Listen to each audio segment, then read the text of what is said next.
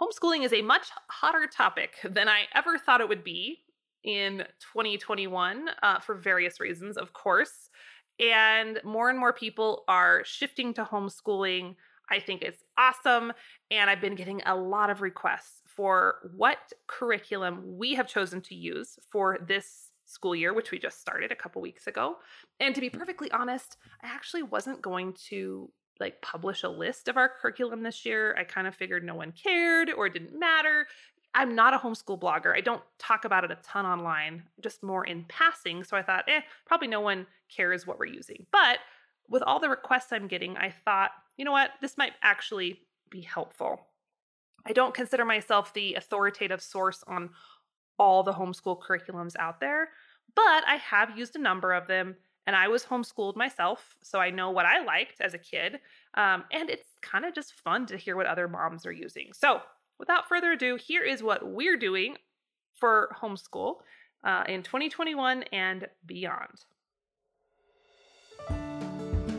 You're listening to the Old Fashioned On Purpose podcast, where ambitious people master the art of returning to their roots. Have you found yourself disenchanted with society, or wishing you could opt out of the rat race? Perhaps you're craving a life that's meaningful and tangible, a life where you can create and produce instead of merely consume. I'm Jill Winger, best-selling author and longtime homesteader. Over the last 10 years, I've helped thousands of families create more connection, grow amazing organic food, and find the ultimate fulfillment through an old-fashioned lifestyle. And I can do the same for you. Now, on to our episode. So we are in our 6th year of homeschooling. And I also have 3 children doing school now simultaneously for the first time ever. So my youngest is 5. I guess she's almost going to be 6, but she's in kindergarten because of where her birthday is. So she's 5. My middle one will be 9 soon. He's in 3rd grade. And my oldest is 11 and she's 6th grade this year. And 3 at a time is harder than I thought. I'm going to be honest. It was a transition for sure from 1 to 2, and 2 to 3 is a little bit crazy. So having them all at the table, I made the mistake when we first started that I was having them all work on things at the same time. And that works with my older 2, but with my 5-year-old kindergartner, they just need so much more help. Obviously, they're kindergarten and she's not reading yet. And so she would be trying to do workbooks, and literally there would be times where all 3 were asking me questions over the top of each other at once. And it was enough to make you lose it. And I might have lost it a few times. So I'm like, okay, we're not doing this. So I have the older 2. We start off the morning. We start at 8:00. I've done other episodes on our routine and my philosophies and blah, blah, blah. If you want to go back to that. But we start at 8:00. I get my older 2 going. We do math first. Then we do language arts. They get through the subjects where they need me. Then they go into their reading. They have 30 minutes of reading a day. They do that by themselves. And then I bring in my kindergartner, and her and I do our stuff together because she needs me there, direct eye contact, working with her, sounding letters out and counting. So that's been working better because having her all 3 at the table, it just wasn't working. And I think it will when they all get a little older, especially Sage, the little one, and she's able to read and be more self-directed. But I just will say 3 has been a little bit of a shocker, but we're figuring it out slowly but surely. But beyond that, I've really been enjoying this year. I think honestly, the crazier the world gets, the more I'm so thankful that we homeschool and I don't have to worry about the things I'm seeing other people worry about. I understand that homeschooling isn't a fit for everybody. I say this with every homeschool episode I do. It's not a fit for everyone. I understand it's not a situation that everyone can make work. So this is never, when I'm talking homeschooling, I'm never shaming or declaring that this is the only way or it's right for all families. That's not ever my intention. But for those of you who have decided that homeschooling is the path you're taking, or maybe you're considering it, I do like to offer encouragement and support wherever I can. So curriculum is something that homeschool mothers all love to talk about. We nerd out on it, and there's nothing I love more than, well, okay, there's probably a few things I love more, but I really do enjoy getting new curriculum books. Like, I look forward to them coming in the mail. I like how they smell. I like how they feel. They're crisp and they're shiny. And I love starting the new books on the first week of school. And it's kind of funny because I always have those same feelings at the beginning of the school year. And then by the end of the school year, I feel like a war survivor, like army crawling to the finish line with like a black eye and broken bones, which I think is normal for most homeschool moms. We all start off strong. By the end of the year, it's like, holy crap. I also believe it's the same phenomenon that we have as gardeners. Spring is fun. Spring is exciting. You know, by the end of the summer, we're like, dear garden, please freeze and die because I don't want to look at you anymore. I mean, I at least think other people feel like that. That's how I feel. Now you know. But similar to homeschooling, right? It's exciting at the beginning. You're always ready for summer at the end. All that being said, I switched up some curriculum this year. We kind of had our standbys that I used for a number of years, and for various reasons, I decided that I wanted to try some different things. And that's one of the cool things about homeschooling is if you get into a curriculum that is not fitting your child, or all of you just kind of hate it, that has happened to us. Like I despised pulling the book out every morning. You know, you don't have to necessarily stick with that curriculum till the day you die. You are allowed to try something different. And there's a lot of different curriculums that fit a lot of different styles. And the longer you go, you kind of figure out what styles work best for you. My personal style is I don't like curriculums that require hours of prep on my part. I want to be able to open up the teacher book and have the chunk for that day ready for me to teach without me having to read it, research it, study it, take a test on it, and prep for a million pieces that I have to go to the store and buy before I'm able to teach it to my child. Now, I'm being a little sarcastic, obviously, but there are curriculums like that, and there are mothers who like that, and there's nothing wrong with it, but it's not my style. I also like curriculum that combines multiple subjects into one, also with the possibility of combining multiple grades into one. I'm a huge fan of the one-room schoolhouse concept. You know, back like they would have done, Laura Ingalls Wilder, you had all the grades in one room. The teacher would teach a subject and she would tailor it to the grade level. But I really like the idea of multiple grades in one. And that's how with 3 kids, I'm able to hit a single subject like science or history for all the kids at once. Now, obviously, if you have a senior in high school and a kindergartner in your house, that's going to be a little tougher. But if you got some kids who are closer in grades, you can generally make that work. So when I find a curriculum that it has a little geography, it has a little bit of literature, a little bit of science, all weaved into one or whatever, that's something I generally like. So it has to be simple, it has to be intuitive to teach, and it has to be, well, not has to, but I prefer it to have multiple topics. So I have a little list here. I'll just kind of go through what I switched from and what I switched to and kind of tell you my thought process. Again, this is not like the definitive, you have to do it this way, obviously. This is just what, for my kids and my style, we're just refining and figuring out what we like. So our biggest switch this year was in math. I have used Saxon almost exclusively, and I say almost because I started my first 2 kids with Singapore math in first grade, which I think gives a really great foundation in mental math. It's awesome. Made them very strong in their mental math skills. But Singapore moves really, really fast. And it was a little faster than I wanted to move. And so once they got into second grade, I switched them to Saxon, which is what I used as a kid. And Saxon is, I was trying to say incremental and Saxon at the same time. Didn't work. So Saxon is this incremental approach where it's very much baby steps. It moves a little bit slower and they're very simple. You don't need to lesson prep really. You just open the teacher guide and walk the kid through. And my kids did great with it. My kids went through Saxon with flying colors. I have no complaints with that. The only reason I switched is because I feel like my 2 oldest have math wired brains. I feel like most people are either wired a little more towards language arts or a little more towards math. I'm a language arts person. My kids are math. And it felt like Saxon was almost a little too easy for them. And when I started reading some reviews, like Saxon has a ton of good reviews, there's nothing wrong with it. But when I started reading different reviews from math teachers or professors or whatever, they're like, yeah, the kids that were going through Saxon maybe were a little bit behind, just slightly, in some cases, not all.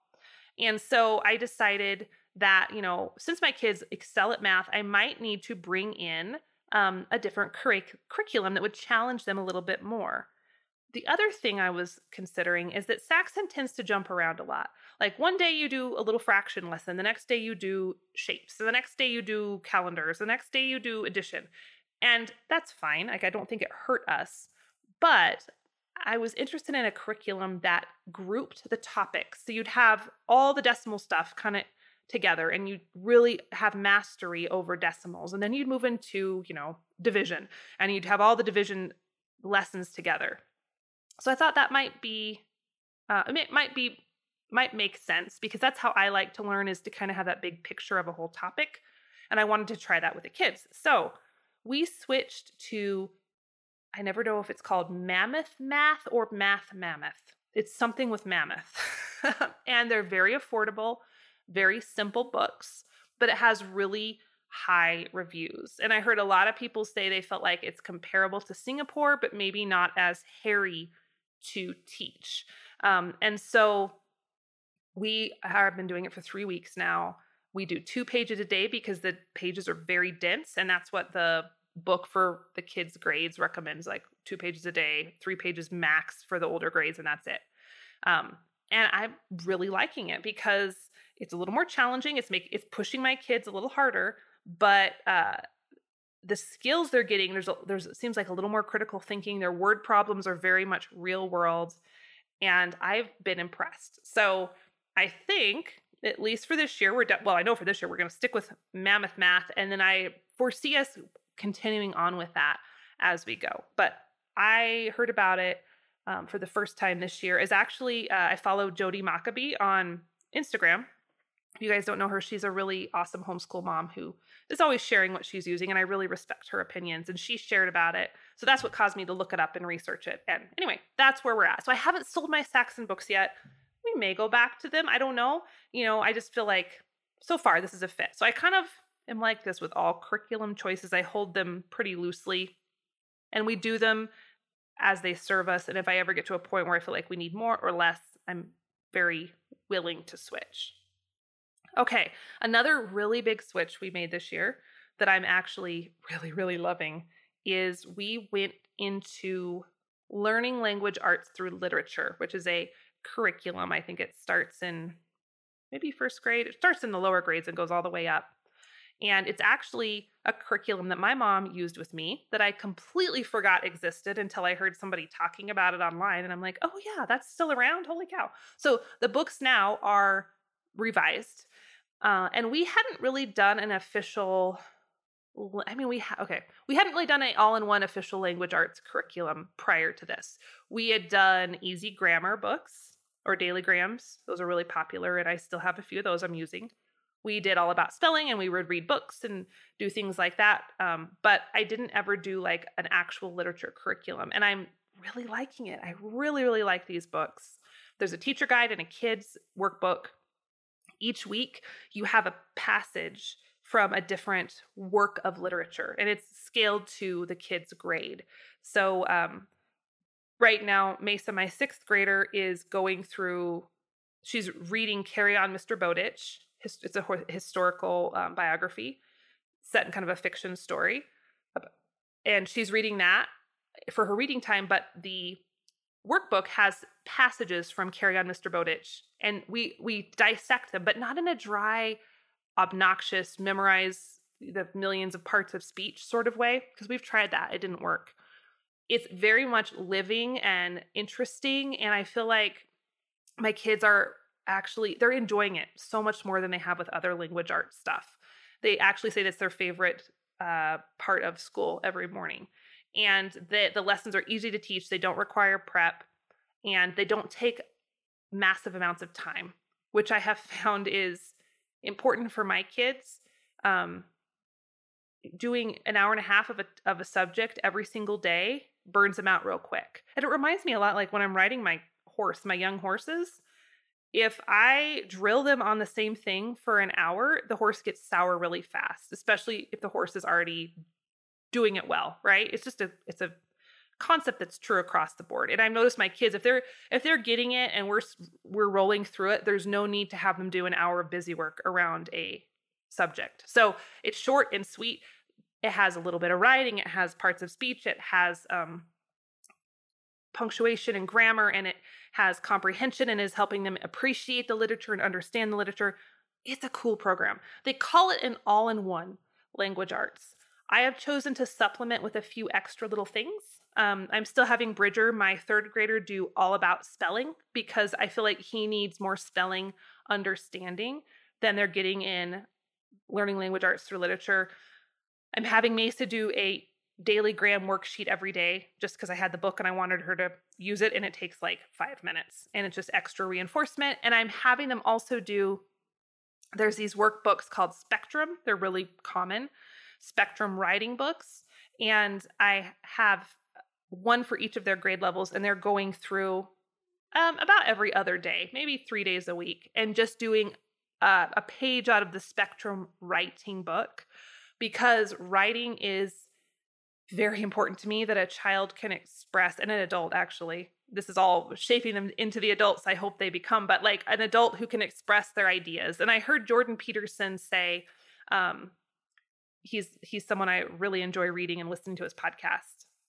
He's a psychologist. He says, if you can teach someone to write, if someone can write, it means they can develop their thoughts and think through the ideas and put together arguments and their trains of their thought. And so writing is really important for me and our kids. I really want them to be able to communicate and express themselves well. And so that's why I added that extra writing book in there, just to give them some more exercises.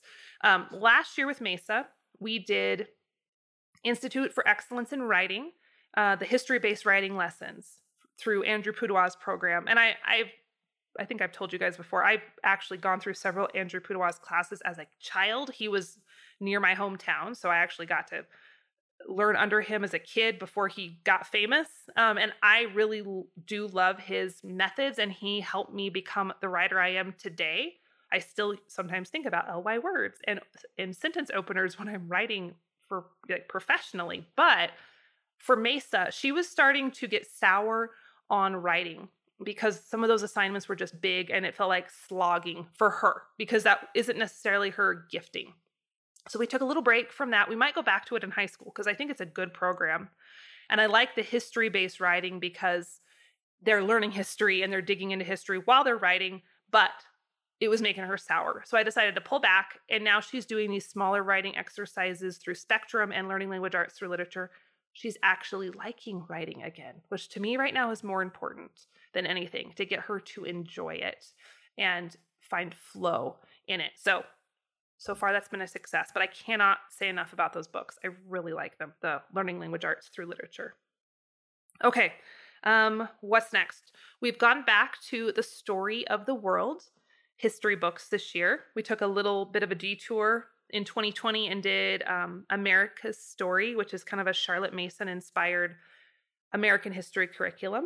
We just did the first book, and then I kind of was like, do I do the second book? But we have all of the Story of the World books and activity booklets. So we went into that this year. We're doing the medieval history volume.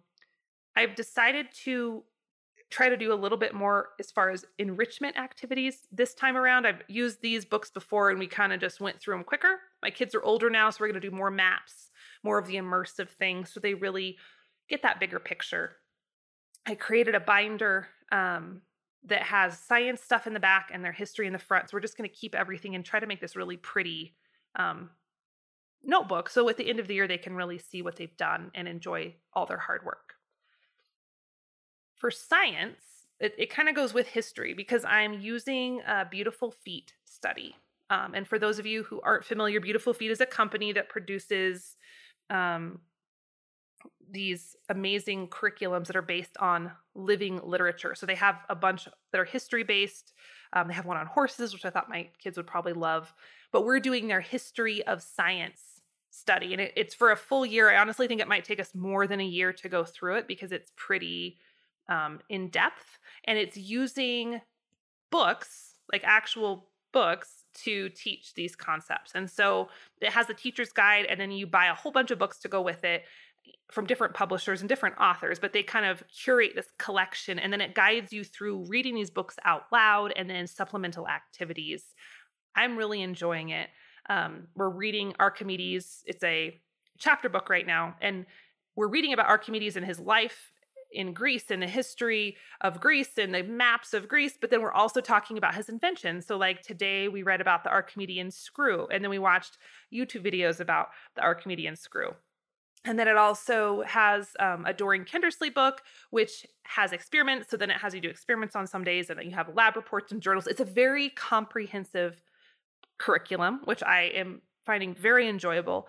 I have had to maybe cut down some of the lessons because sometimes for my kids, it's a lot. Like, you'll read a whole chapter out loud, and then you're mapping and you're doing a report and you're doing glossary words and you're doing experiments and you're reading a secondary book. Like, that's a lot for us in one day of science. But we're enjoying it, and it's living and it feels fresh. It's not this dry, boring textbook. So I highly recommend it. And I definitely think I'll be using Beautiful Feet for future topics, potentially some history stuff down the road. I just love the idea of living books. I just don't like textbooks. I love the idea of immersing yourself in a story or in a book that's descriptive, that pulls you in versus a textbook. Because, I always go back, how do we learn as adults? We don't learn very well through textbooks. Like maybe through your job or whatever, you have to go get certified and you have to do continuing education, but nobody loves that. Very few people are lit up by that. Most of us learn by reading interesting things, experiencing interesting things. We seek out those things that call to us. So I'm trying to provide that in a sense for the kids as well. What else are we doing? Oh, I found a new little series. We actually started reading them this summer. My kids didn't want to wait. They love them, but we're going to continue reading them throughout the school year. The Tuttle Twins, you may have seen those. They're all over the internet. Really neat for kind of some social studies stuff, teaching about how government works, everything from entrepreneurship to the origin of rights, to the law, to inflation and the markets and things like that. And they're small, short chapter books that a elementary kid could easily read, but they have colorful pictures and they tell kind of a story with little cartoons. And I know my 6th grader, Mesa, is very much enjoying them, all the way down to my 5-year-old, who doesn't understand all the concepts, but she likes to sit and look at the pictures. But they create some fantastic discussion. And so I've really been enjoying those, so much. So like the kids are just really understanding concepts, and it's helping me understand concepts better too. The other day, Bridger said something about, I can't remember, like, why did, stamps, I can't believe how cheap stamps were, because he found an old stamp that was only a couple pennies. He's like, wow, stamps were so much cheaper. And Mace's like, yeah, that's because of inflation. It's like, oh, you're listening. So I love those conversations with our kids, especially in our current times. I really want to give our kids the tools to be able to navigate whatever the future holds. I feel like we're going into a very interesting time in American history, and I want my kids to be very well versed in issues and understanding freedom and why things are the way they are, and rights, and how our country came to be where it is today. So I love those topics with my kids. Super fun. Highly recommend the Tuttle Twins. Beyond that, I think the only other thing we're really doing is I just have them read 30 minutes a day after school. And like I said, Mace's reading really good books that accompany her language arts curriculum. So right now it's Carry On Mr. Bowditch. And I think after that, I'll have her read The Bronze Bow. Bridger I have some old paperbacks that were written, 60s, 70s. Like one was a biography of Louis Braille. And then one's a story about Blitz the Fire Horse. And they're chapter books. And they're just really good for his level. And he's finding those really, really interesting. So that's what I have them read for school. And I'm making sure what they're reading for school is something that they're interested in as well, because my kids, like I said, are more math oriented. they're not quite to the point, much to my dismay, actually, because I was the kid who constantly had a book in front of my face. And my kids, generally, if they have free time, they're going to be outside. They don't necessarily reach for books by default, but I'm trying to leave interesting books around the house and find books that are interesting to them and exciting and evoke emotion so they feel more drawn in. So that's been working well. They don't hate reading, but like I said, they just don't necessarily pick up books of their own accord yet. I'm working on that. But we do read out louds, and I make sure they have good stuff available to them, that they're working through it all the time. So those are my older two. Sage, the kindergartner, it's kind of weird to go back to the beginning. This is my third time now, and I had to kind of remember what I do for kindergarten because it's been a couple years. So for her, we're using Explode the Code for phonics and working through it very slowly. We're doing a really simple, I think it's the spectrum math, similar to the spectrum writing, but just she loves workbooks. That girl wants to write, like obsessed with it. So I get her workbooks. Workbooks aren't great for every kid, but for her, she loves it. I actually have to slow her down to make sure she's understanding the stuff because she just wants to copy and trace and write. So we have a Spectrum kindergarten math book. I feel like, honestly, a lot of kindergarten math doesn't need to be taught from a textbook or a workbook. A lot of it is counting and blocks and shapes, and Sage loves card games. And so we've been using a deck of cards to get numbers and understand which number is bigger and matching numbers and things like that. So I think a lot of manipulatives, honestly, are kind of even more important than books. But since she's a workbook kid, I have that for her. We're doing 100, or how to teach your child to read in 100 easy lessons just to get her started. And then I think I'm going to transition her to all about reading once she gets a little further with her phonetics. I love all about spelling. It's easy to teach. It's incremental. And I think all about reading would be a great transition into all about spelling. So that's my plan. But right now, kindergarten for us has never taken more than 30 to 60 minutes a day. I feel like their attention spans are pretty short. And so we keep it fun, we keep it light, we keep it fresh. And with my other two, I felt like that was all they needed. It was very simple, and it definitely prepared them for first grade and beyond. So that's what we're doing with her. She loves school. She is obsessed with school. She keeps telling me, "Mom, you need to learn me how to read." And I'm like, well, we're working on it. Also grammar. But anyway, so that's our year. It's been fun to sink into just like being more of a experienced homeschool mom, because I feel like when you're first starting out, there's just that inevitable uncertainty, and you're not sure if you're going to completely screw them up or if they're going to be light years behind. And I talk to new homeschool moms all the time, and that's their biggest thing. Oh, I'm not doing, right by my kids. What if they go back to public school someday and they're super far behind? And I just want to reassure you that, as long as you're showing up and doing the work and, you're paying attention to what your kids need, your kids better than everybody. And trust your gut, trust your intuition, and you have everything you need. You have the tools and the skills and the ability to educate your kids. And I know sometimes, the argument is, how can a mom possibly teach her children when it's required to have a bachelor's degree to be an elementary school teacher? And I just don't think that's a valid argument, because, a mom knows her kids, and you have a curriculum that does the heavy lifting. As long as you're finding that curriculum that you love and that your kids, I say love is maybe a strong word. Not all kids love all curriculums, but curriculums that fits their style of learning, you can do this. And there are plenty of very successful, very smart adults who were homeschooled by their moms or their dads and have gone on to do great things. So you don't have to have a bachelor's degree to do this. If you do, that's great, but it's not absolutely necessary. So I just wanted to speak a little word of encouragement over you. You got this. Don't be afraid to find curriculum that fits you better. If you're just beating your head against the wall, there's a lot of options out there. You're not stuck. So I'm always very excited. If I find something that I think is going to work better, I'm going to do some research and figure that out. So that's my scoop for you today, friends. Hopefully that was helpful. I'd love to hear if you tried any of the books I mentioned today, what you think of them. If you are using them for various years, love to hear your thoughts. It's always fun to talk curriculum, so shoot me an email. And in the meantime, You can keep up with me over on Instagram. I share little homeschool things every once in a while over there, along with lots of other pieces of our life. I actually changed my Instagram handle as of late. Instead of at the Prairie Homestead, it's at Jill.Winger. And my content is still around homesteading and opting out of systems and being a rebel, but I just decided to update that handle just a bit. So if you see that different, I haven't been hacked. I just wanted to give you a heads up. So thanks for listening, friends, and we will catch up on the next episode of the Old Fashioned on Purpose podcast.